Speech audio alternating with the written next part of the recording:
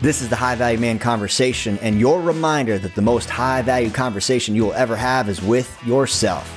If you want to live a great life, you need to retrain, reframe, and rewire your brain and challenge, confront, and hold captive any conversation that doesn't build your character. Let's hop in. Day 4. Come to me, all you who are weary and burdened, and I will give you rest. Jesus said, come to me, all of you who are weary and burdened, and I will give you rest. Matthew 11:28. Maybe life's pressures and the demands of being a high-value man have left you feeling exhausted, burnt out, and overwhelmed. If that's the case, you might be approaching life with a little bit too much heaviness.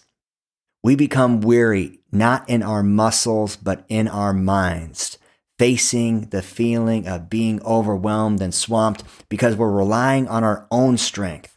Let this scripture melt into your consciousness like an ice cream cone on a hot Texas day. As you focus your thoughts on Jesus, He will provide you with rest, my friend. And how does He accomplish this? One is by teaching you how to approach your work. Learn from me, He suggests. That means to adopt His method of working.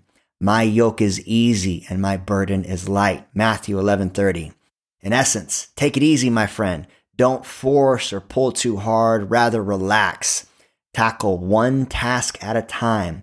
Be gentle and approach your problems with peace. Now that you've heard it, find it in Scripture, see it, write it, say it out loud, and go live it. If you want to transform your mind, you got to begin by thinking differently, which means you got to begin by pouring positive Scripture into your life. Much love, many blessings, and I'll talk to you soon. Boom.